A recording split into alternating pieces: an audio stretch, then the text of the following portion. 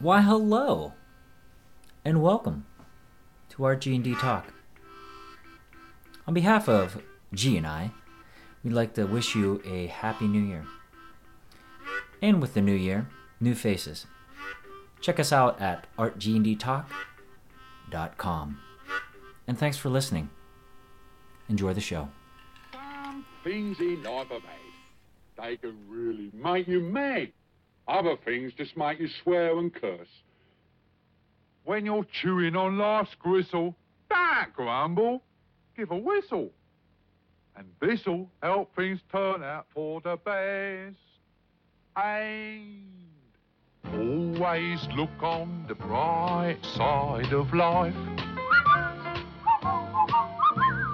Always look on the light side of life.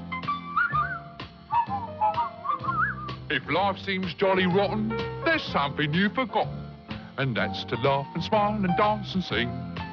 When you're feeling in the dumps, don't be silly chumps, just purse your lips and whistle, that's the thing.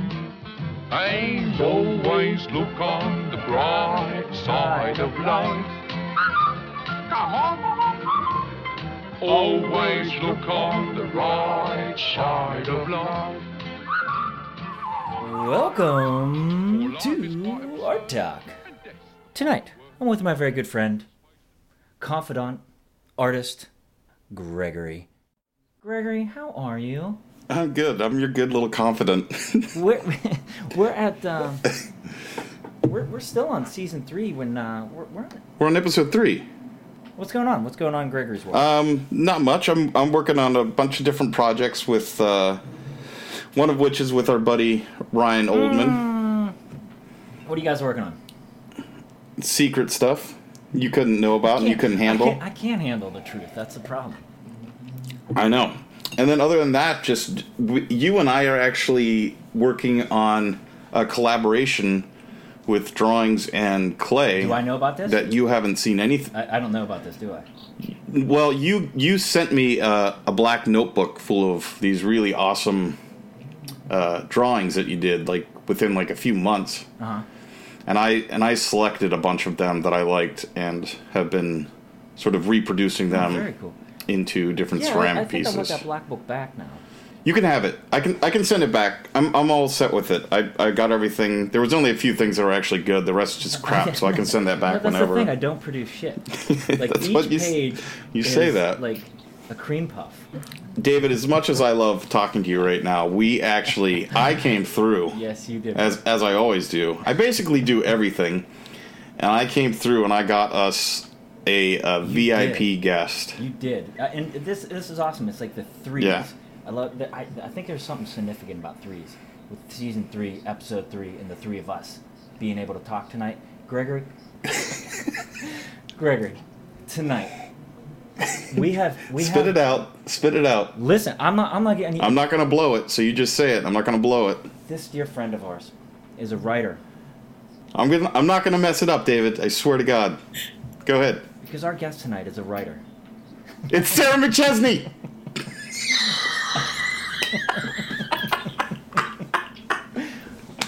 It totally is. It's Sarah McChesney. It is, but let me give you the lowdown. Because this is impressive.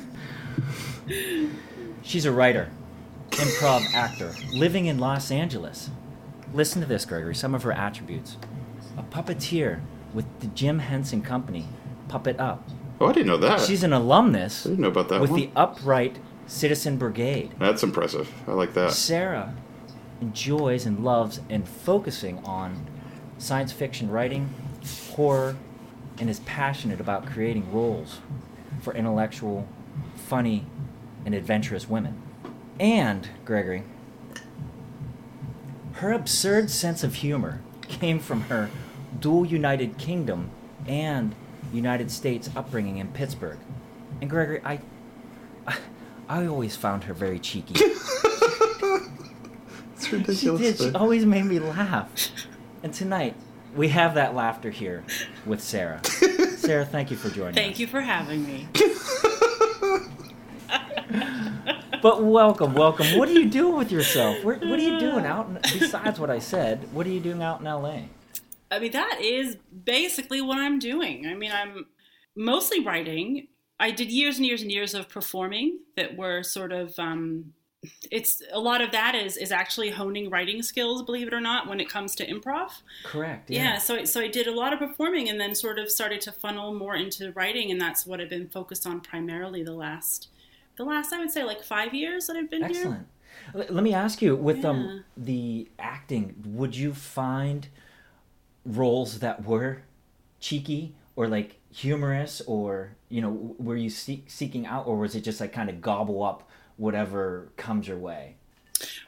The week I arrived in LA, I started at the Groundlings, which is like a sort of like an institution for improv and sketch comedy. And so what that means is, for your question, is that when it came to sketch comedy, I was writing my own roles. And when it came to improv, I would, you know, performing characters that suited the moment. So yes, they were usually quite cheeky. Fabulous. When you start something like the Groundlings or the Upright Citizens Brigade, is that pretty intimidating on the first couple days? You know, it probably should be, but I didn't know anything.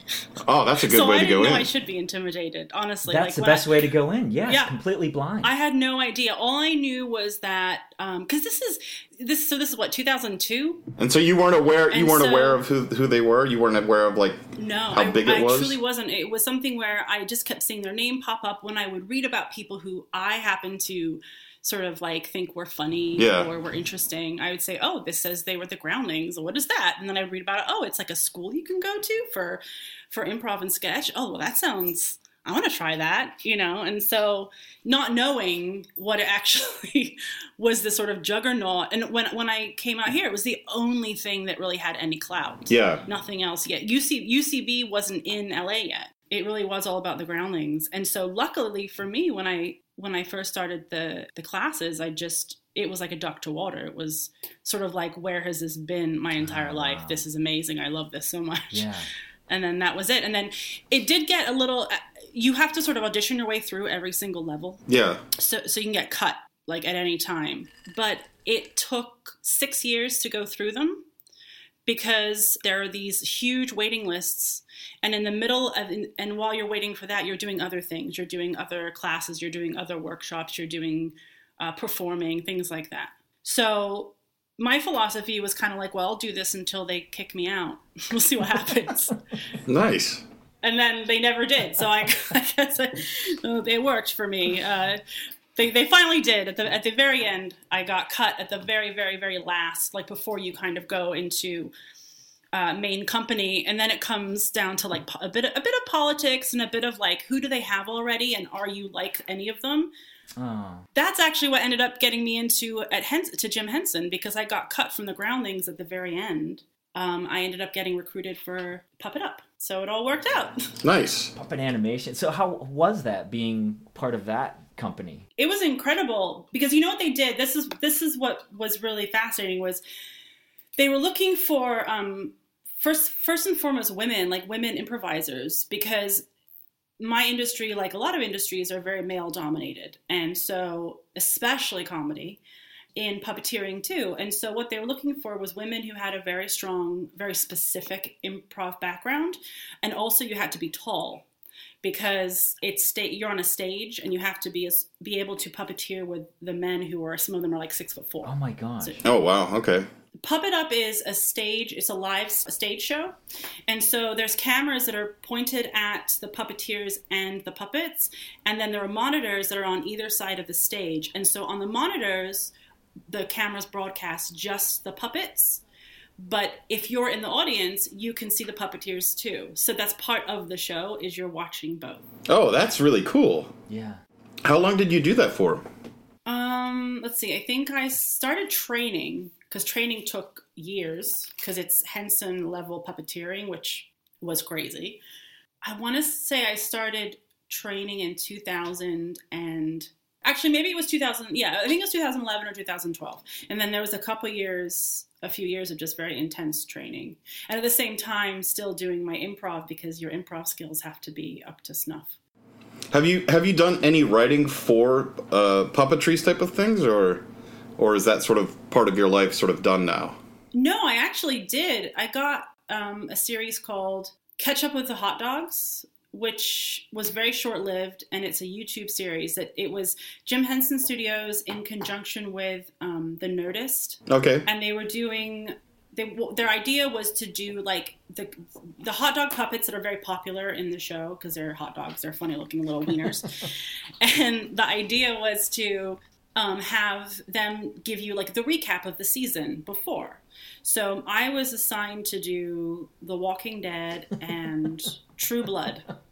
So I wrote those and they went up, but they only did one season of those. They didn't actually go any further. But that was it. But I tell you, writing for puppets was really interesting. It was like different because I knew that they were going to be making props and costumes for them. Why are there so many songs about rainbows, and what's on the other side? Rainbows are visions, but only illusions. What was the gig that you had with HBO, and is that still something that's going on? So what happened was in 2015, I was named a writing fellow at HBO as part of their diversity program, and they are one of the only networks and studios that considers They wanted someone from Pittsburgh. they were like, that's diverse. We need someone from diversity. Pittsburgh. Let's get a Yinzer. Yeah. Excellent. They were actually one of the first ones that opened it to women, which is so crazy because none of the other studios and networks have consider women part of diversity. Yeah. Because we're everywhere. But yeah, so that's how that happened. So I was named a fellow for my writing, which is like comedic writing, really, that is very feminist driven. And then from that, they chose to shoot my script and make it a sort of like a pilot presentation slash short, which premiered here in LA just this past December. Congrats. Thank you. Wow. Oh, nice. Yeah. Congrats. Yeah. Well, Sarah, my question for you is, what prepared you more for the role that you're in? Moving out to LA and living there, or growing up in Pittsburgh? With parents, My mother? mom's English. Okay. My dad is from Pittsburgh. My dad grew up in Etna. Her mum, David. She's very, very English. Still is very English. Yeah. So, I mean, my dad has a huge, the McChesney side is like a huge, typical sort of Pittsburgh Irish Catholic, massive family. You know how that goes. And then there's my mom and her English family who, are all over the globe. So my parents are still in Pittsburgh. Yeah. The truth, truthfully, this is going to sound almost reductive, but every single sort of part of my life is what prepared me for this. And even especially all of the things I tried and failed at, whether that was in England, whether that was in Pittsburgh, or whether that was in LA. But the thing that I broke through with HBO was actually a script that's based in Pittsburgh.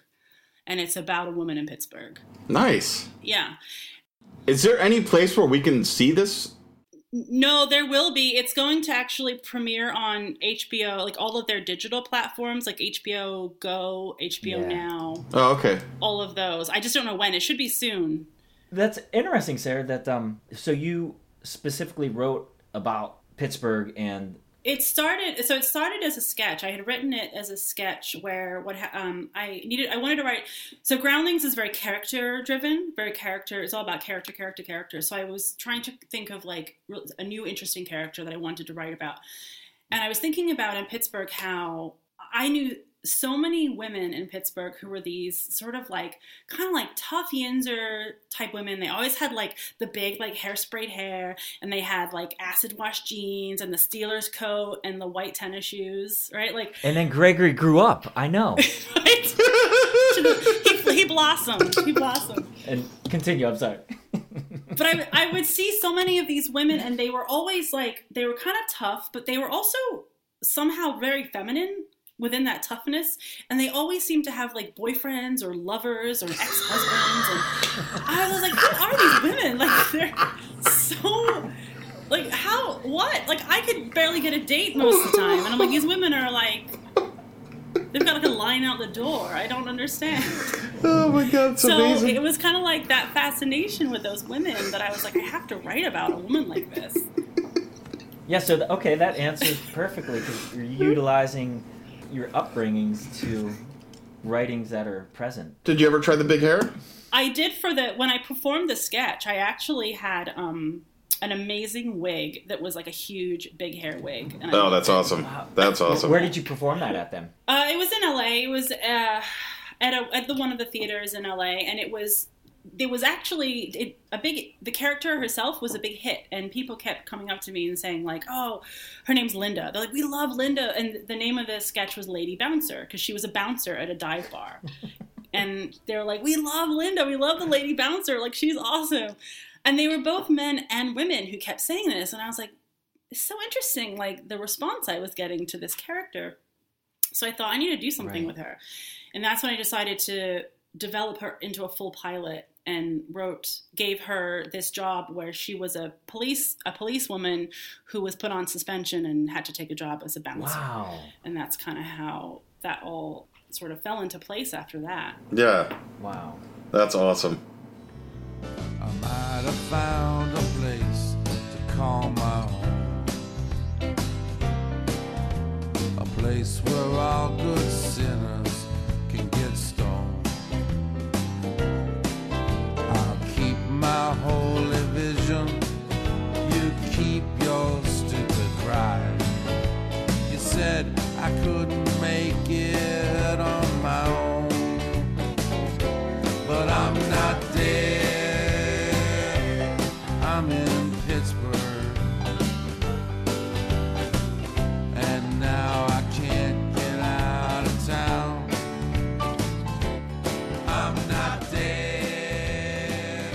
That's kind of our underlining theme too, Sarah, is that all things kind of relate back to Pittsburgh. And I'm just wondering, like, those people that saw your show, they could relate. Because, I mean, there's like, Steeler Nation is all over. There's Steeler fans all over the place. But you can always relate to something to Pittsburgh. And if those fans of yours saw that character and like, oh, I can relate to that because Pittsburgh's it's such a great place. And you can pull so many facets and nuances out of it and take it somewhere else, and it's relatable. I'll tell you what's funny too is like being from Pittsburgh, and then like, so when I would go on set, little things I would see that I was like, no, that's wrong. Like, that's not Pittsburgh. So like, I'll give you a small example that is and these things are in the final cut. But there was one, she's in a Steeler bar, obviously, because every bar in Pittsburgh is a Steeler bar. Right. And she's getting a drink, and there's a sign that they made, that the set dressers made, and it says, Steelers fans welcome. And I'm like looking at this sign, and I'm like, first of all, obviously they're welcome. It's Pittsburgh. Like, you just wouldn't have a sign like that. And second of all, it said Steelers with an S, like Steelers fans. I'm like, no, it would say Steeler fans. Like, but they wouldn't know that, right? Yeah. However, Wow. what my argument was, when anyone in Pittsburgh sees this, they're going to be like, oh, no, like, Not believable. no, not believable, not authentic. That ain't authentic in it. No, So there's a lot of little things like that I noticed as someone from Pittsburgh, but to keep it really authentic, hopefully it gets picked up and we get to reshoot it and I can change those little things. So for the thing that you already shot, you wrote it, but did you also star in it at all? No, I didn't. I actually didn't want to, because I felt like there was probably someone who could bring that character to life on a level that I couldn't. Yeah. And we did. We found this amazing woman who, you guys are going to love this. First of all, I walk in, it's like, it was casting day, and I walk in the room, and the room is filled with LA actors and actresses, right? Like, very good looking, all the women are like tiny, skinny little things, and the men are all like really good looking. And then I see this woman sitting at the table, and I'm like, oh my God, she looks normal. that's Linda. That's my character. Like, that's her. I know that's her. Like, it has to be her. I was like, oh, that's so cool. So she does the reading, and I thought she was great. And then afterwards, she came up to me, and she goes, so, she's like, hey, my name's Blair. Like, I love this role. Thank you so much. Like, this is so great, whatever. And then she said, so are you from Pittsburgh? And I said, yeah, I am. She goes, yeah, I figured you were because of all this stuff in here. She goes, yeah, me too. And I was like, wait, that's what I'm talking about. And it gets crazier, because then I was like, oh my God, that's amazing. You're from Pittsburgh? What a weird coincidence. And she's like, yeah. I was like, where in Pittsburgh? And I'm expecting to hear the South Hills, because for some reason, like, everyone hears from the South Hills if they're from Pittsburgh. And she goes, Sarah, I feel like that's a little racist. It's Pittsburgh racist. Those South Hills Yinzers are everywhere.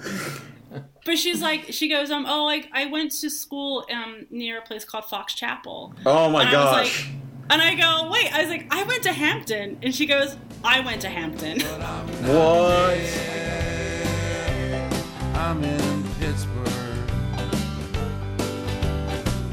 and now I can't get out of town. I'm not dead. I have a question that would lead into the artability of, before you were stating that you kind of gave birth to your script. Yeah. And Gregor and I can relate to that, because the work that we do, we're giving birth. We're putting in something that's ours into a piece. Mm-hmm. And it's no different than with writing. You're putting a piece of yourself in there. And it's very painful a lot of the time. As in like physically painful to sit there and be like, oh my God.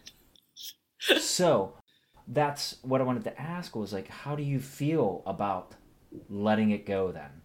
Being able to let someone else do the script, or for Gregory and I, just like even selling a piece that we put something into. I feel I was lucky in the sense that it was HBO and I trusted HBO. So giving it over wasn't, they're so creator friendly. I've worked in this business a long time, and I've never really been in a place where when they give notes, they always sort of go, but you're the writer, you do what you want to do. And it's like, really? Like, okay. Oh, that's great. That just doesn't happen very often. Right. So for that, I felt like it was right. It was difficult, though, in that the project that will air, the version that you'll see when you see it on the digital platform, it was directed by one of the directors who was selected for the HBO Directors Fellowship. So what that meant was they had a little bit of their own. I didn't have as much control over it as I would like. Let's put it that way. Gotcha. So I didn't have as much control as I would if HBO just bought it outright and said, we want to make this. Then I would have had more control over it. So that part was difficult. That was hard to sort of know, figuring out like when could I sort of say something and when couldn't I? Where was that balance? And having to let go of the things that aren't perfect. That's very difficult. Things that I would love to change. And just be happy with the fact that this was done, this was made, and that is incredible that happened. I think with what you do, your line of work is definitely, you have to be pretty comfortable with the realization of collaboration is going to happen. Like you don't get to do every part of things. Like you have to hand it over to. And I don't want to. But you have to hand it over to the actor. You have to hand it over to the director. You have to hand it over to the lighting. You have to hand it over to everyone. And that's got to be difficult.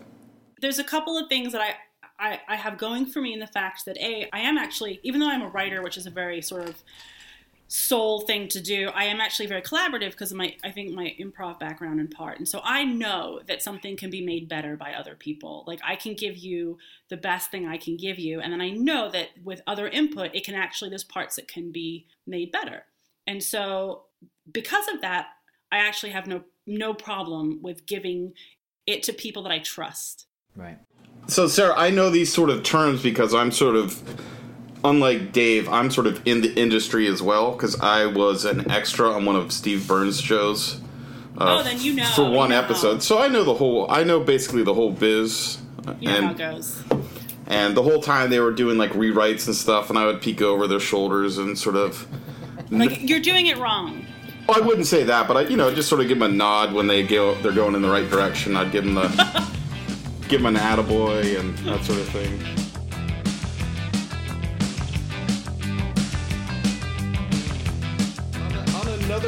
that note, what would you say as some of the most sort of impressive TV shows that are around, in the past? Like, what's some of your, like, actual favorites? Like, what's your top 3, let's say, comedy? Well, I am that typical comedy writer who doesn't like comedy. Wow, how does that happen? Just in the sense that it's not that I don't like it. It's just that I don't watch it that much because it's like work for me. But that being said, what I do love, because I find they have great comedic elements, are shows like Fargo, Better Call Saul. Yeah. Those sort of very dark, really great dramatic shows, but they're also funny. I love things like that. When it comes to comedy, I also watch a lot of. When it comes to straight comedy, I'm more likely to watch like a British comedy than I am an American comedy. Let's hear some of the British ones. There is one I love that I'm watching now. I started it last year and then I couldn't finish it, and I picked it back up. It's called Hunderby. Haven't heard of that. It is like this ridiculous comedy about, like, it's sort of like this neo-Gothic, but a very exaggerated take on it. Very British, very silly. For like American shows though, like, I do love Silicon Valley. Oh yeah, okay. And that's a great one. And Veep, even, more the first few seasons of Veep. I didn't love the last season. But I just watched this little YouTube documentary thing on the making of Always Sunny in Philadelphia, where they sort of started it and filmed it themselves. And the original, it was all the same 3 guys that were in it, and they were just actors in L.A. That was the background. They weren't like bar owners. But from where they took it to just filming it themselves to where they are now, I've always been crazy, isn't it? I'm very impressed with the stuff that they come up with. Well, I think it's that lesson of, like, if you have to do it, don't just talk about it, do it. Yeah. I read a really interesting article the other day. I actually had shared it on Facebook, but I'm sure you guys would probably identify with this, which was, the article was called, like, Why Writers Procrastinate, which is why I read it, because I was procrastinating. But it was really about anybody. It wasn't just about writers, but it was especially about, I think, creative folks. And the point of it was, when is the fear of not turning something in greater than the fear of failing? And I thought that was really interesting, because I thought, like, oh my God, that makes sense. Like, that, I get that. Because that's what it is for me. My deadlines loom and they come up, and I've been, messing around and procrastinating. And then suddenly it's like, oh shit. Like, I told them my agents are waiting for this. I gotta turn this in now. And then like writing a mile a minute. Because that, to me, is more important than not actually doing it. I think it resonates with so many different people on procrastination and how it's not necessarily a bad thing. It's both. It really, I think it exists as both. And one of the things I talked about in this article was that, especially if you're, again, like a writer or a creative person, a lot of these things came easily for us when we were younger.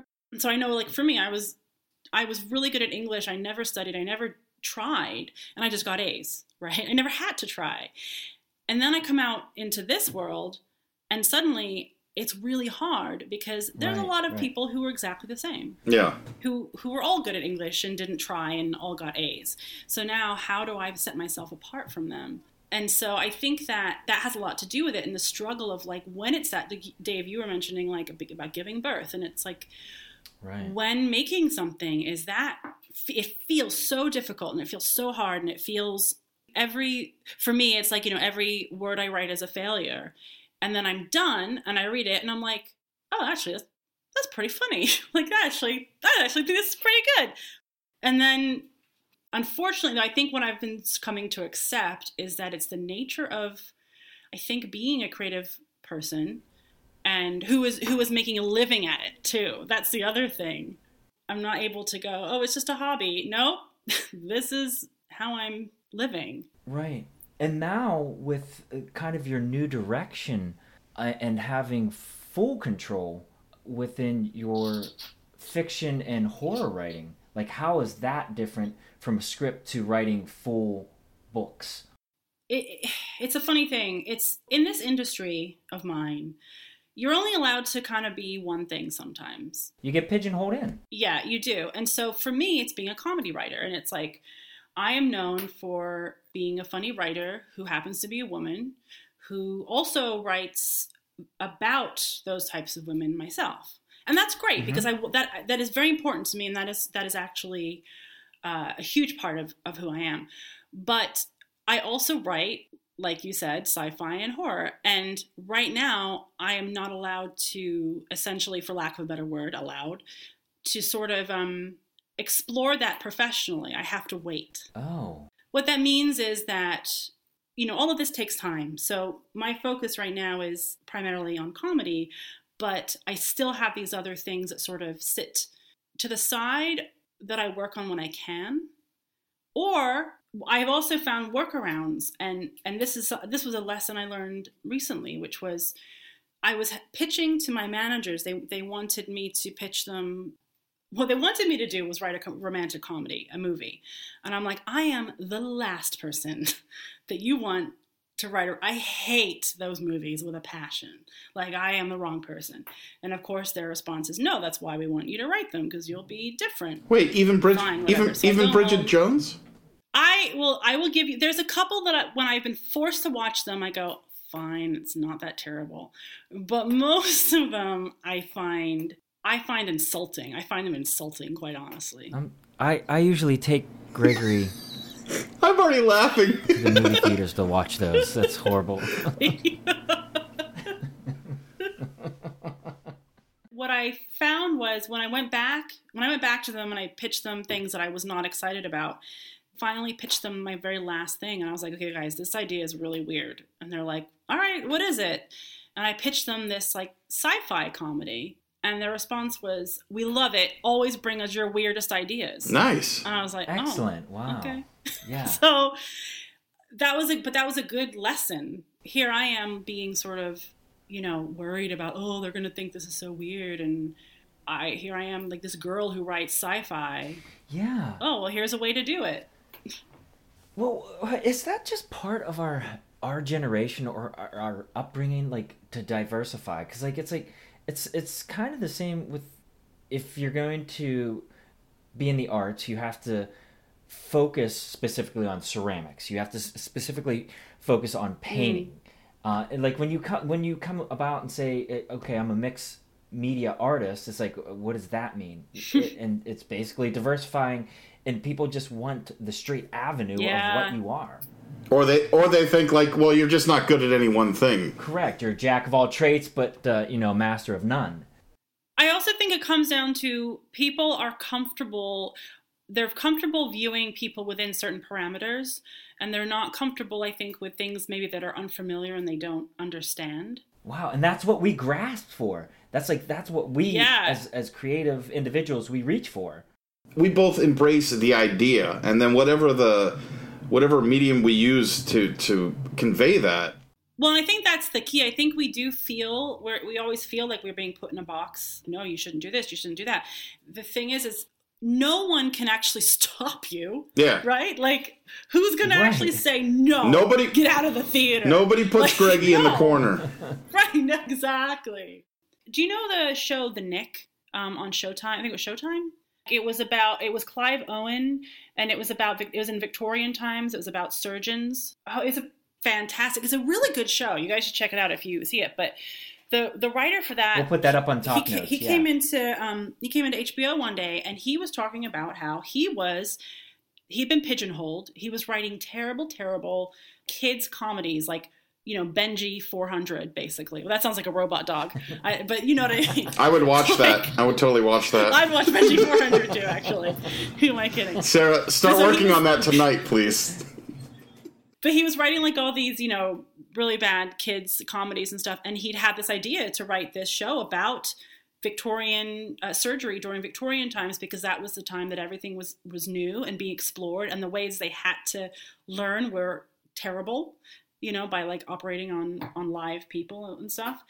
And so he had this idea, and he didn't tell his agents, because he knew if he told his agents, they'd say, no, you can't do that. We can't sell that. You're a kids writer. And so he sat down and he wrote it with his writing partner, I believe. And the next thing, somehow it got into the hands of Steven Soderbergh.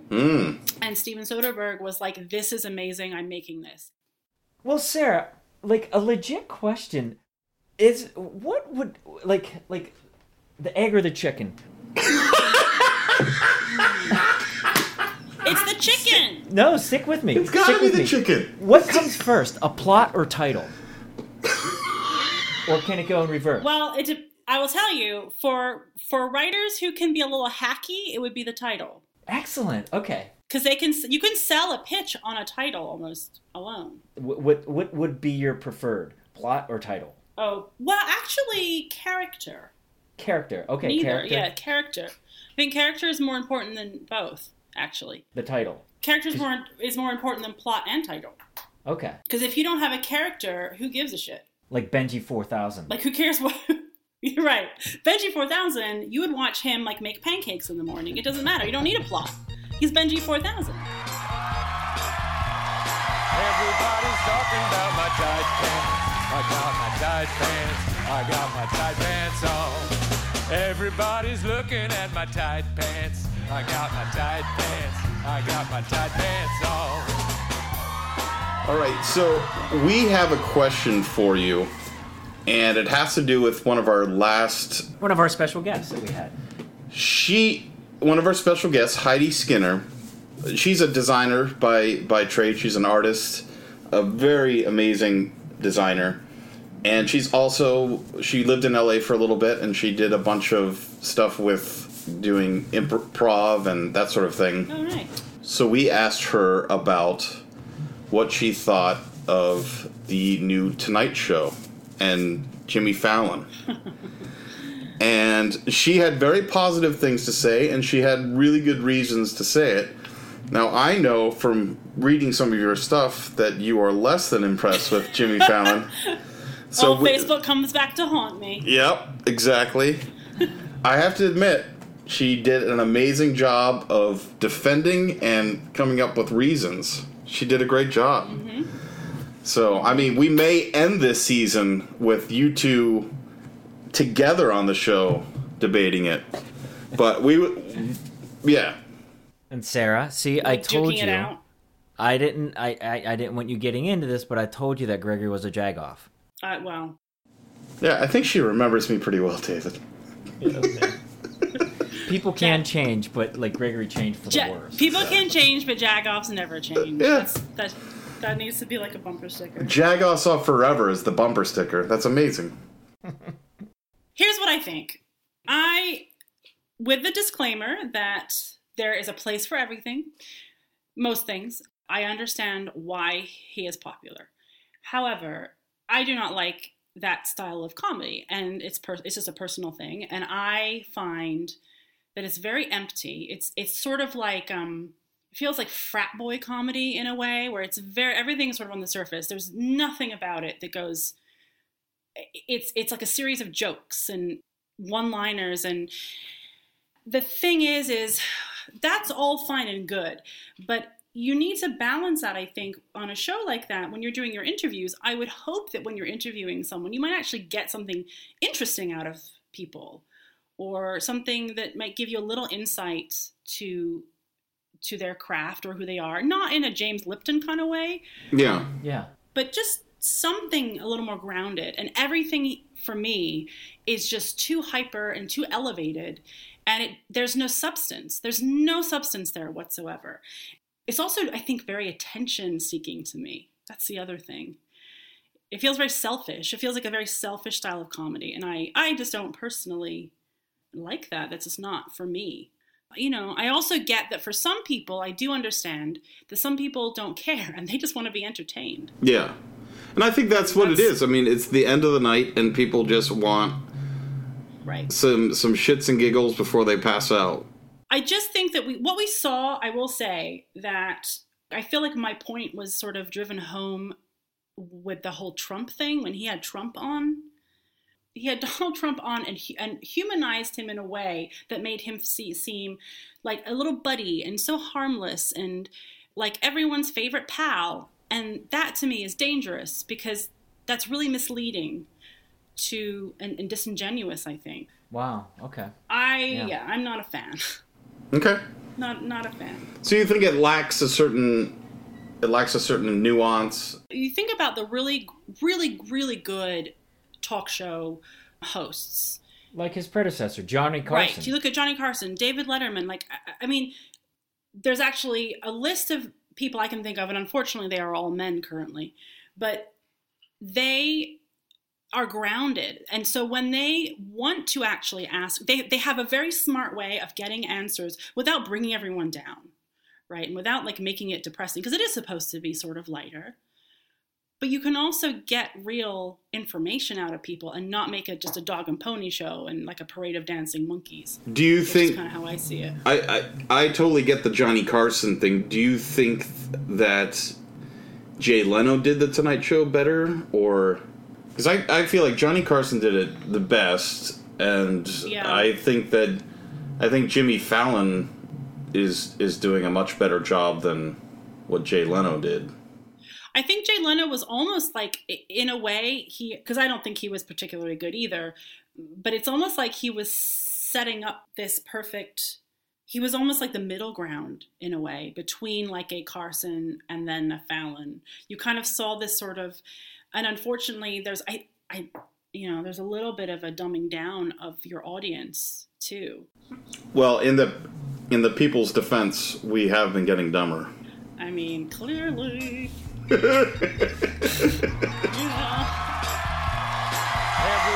talking about my tight pants. I got my tight pants. I got my tight pants on. Everybody's looking at my tight pants. I got my tight pants. I got my tight pants on.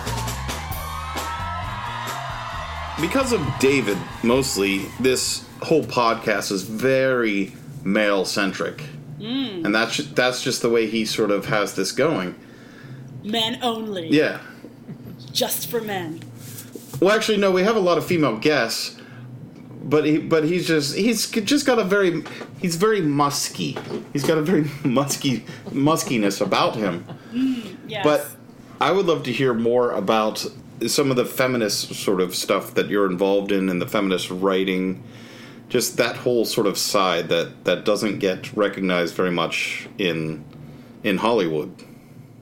Well, it is, it's a huge problem here. It really is. I mean, it's huge anywhere, but... I mean, do you feel like it's at least a little better nowadays, or just... It's not that it's better in this... It's still a huge problem. What is really good is that there are conversations going on about it, and there are some places and people actively trying to change things, which is great. But we are a long, long, long way from being anything close to equal. And I don't know that people quite understand, like, what it means. And for me, what that means is, like, I look forward to the day that I can walk in a room, a writer's room or a studio where there's executives and producers and writers, and not literally be the only woman. I'm used to that. That's the way it is. So it's sort of like I'm used to it, and I can hold my own within that room, but it does bring up a whole other set of issues and problems within rooms. It also isn't right to have, like 8-10 men and 1 woman. Yeah. That doesn't work. That's not giving a voice to your characters. That is going to, especially when they're all straight white men. That's the other problem too. The more female showrunners that are coming, which has been happening the last couple years, the more equality we're seeing in rooms, which is great. And I mean equality. I don't mean like, it doesn't mean a shift. It doesn't mean like now it's all women. It just means no, like now we have equal representation for men and women in these rooms. There is, unfortunately, that is a huge problem. The issue that there are so few roles for women, like especially funny roles or lead roles or nuanced roles, like they just don't exist. Like it's crazy. There's so few of them. And when they do exist, they are such stereotypes. That's the other thing too. And that's what I really push against. I really try to write about women who do things that aren't typical. They're not just a girlfriend or a mother or a nurse. It's like they're scientists, right? Or they're gamers, or I do a lot of stuff in science, partly because of my husband, because of Scott. because I find that really fascinating, the women who work in science. Right. We need more of that, because if we don't have that representation on screen, then there's no reason for girls or boys to think that that's possible. Yeah. Well, and I think it's so important too, because one of the things that I have tried to sort of do my own research into is you see a drop off, and it happens both in the entertainment industry and it happens in science, and I'm sure it happens other places, where you get a lot of young women who start out like wanting to do this thing. They want to be a writer or a director, or they want to be an engineer or whatever kind of hard science thing, and then suddenly they disappear, and you go, well, where did they go? Like, why didn't they finish? Like, where have they all gone? And I think that is something to really examine and try to look at. And I've started finding out some things, but a lot of that, again, is due to lack of representation and knowing that it's possible. Mm-hmm. From the things I have sort of looked and found out myself is it's more about the support system. It's more about what happens in the school. And it's also just about gender bias that is, for the most part, unconscious. So like, I'll just give you an example. Like when you're in a group, like if, let's say it's a science thing and you're in a group of like budding scientists and they all are supposed to be working on a project together, what will inevitably happen every time is the girl will be given the role of secretary and be told, oh, you take notes. And that's not a conscious thing. It's just, that's what happens. And those are the things that I think need to change. And that's why I think that's such a small example where if you've got a culture where it's normal for girls to be doing those things, it's normal for girls to see on TV and movies that this is what they can do, then they're either going to say, no, I want the hammer. Right. Or they'll be like, well, we're going to switch. Yeah. But in all honesty though, it makes such a difference when you have the father figures who encourage it too. That makes a huge difference. To have dads who think there's nothing wrong with any of those things. Well, and that's the funny thing is my dad was an interesting character. He was definitely far from anything that you would consider someone that was into feminism or probably against it whenever it started. But when it came to his own kids, that's when the buck stopped. It's like my kids, my girls can do anything. It's a tricky, really sticky situation. Yeah. And how to sort of navigate through it. So yeah, I think that for me, I do it through my writing. That's where it comes out. Hey, Gregory. Yeah. Tonight's episode, absolutely fabulous. Why? It's Sarah McChesney was here. That is correct. She was a wonderful guest. Last minute, but we had her on the books for a long time. Yeah, Sarah doesn't know that we've actually had her on the books since the end of season 1. Yes, actually, yeah. And we're so excited for you, Sarah, just because of your success, and I love the word tenacity, and what you're doing, and the work that you are doing, and please continue to do. And we'd love to have you back when you're actually producing your own film and running the show and calling the shots, even earlier than that. But, well, it's probably going to be next year. So, yeah, we'll have you back. Yeah, hopefully it'll be fast. Yeah, make it fast. It'll happen quickly. Sarah, we don't have forever. Me either. I don't live the healthiest of lifestyles. I'm not sure how long I'm going to last here, so you gotta do something. I will use that. Sarah, thank you very much for joining us. Thank you, Sarah. Thank you for having me. All right. Thank you. And Gregory, as always. Yeah, we'll see you at the buffet. Good night. Life's a piece of shit when you look at it. Life's a laugh and death's a joke, it's true. You'll see it's all a show, keep 'em laughing as you go. Just remember that the last laugh is on you. And always look on the bright side of life. Always look on the right side. An improv actor. And this is awesome, Sarah. This all gets edited. These shows are just clusterfuck, and then they turn it to like a cream puff. So don't worry. It's perfection. And everyone has robot voices. Yes, thank you. This is the universe. Stephen Hawking.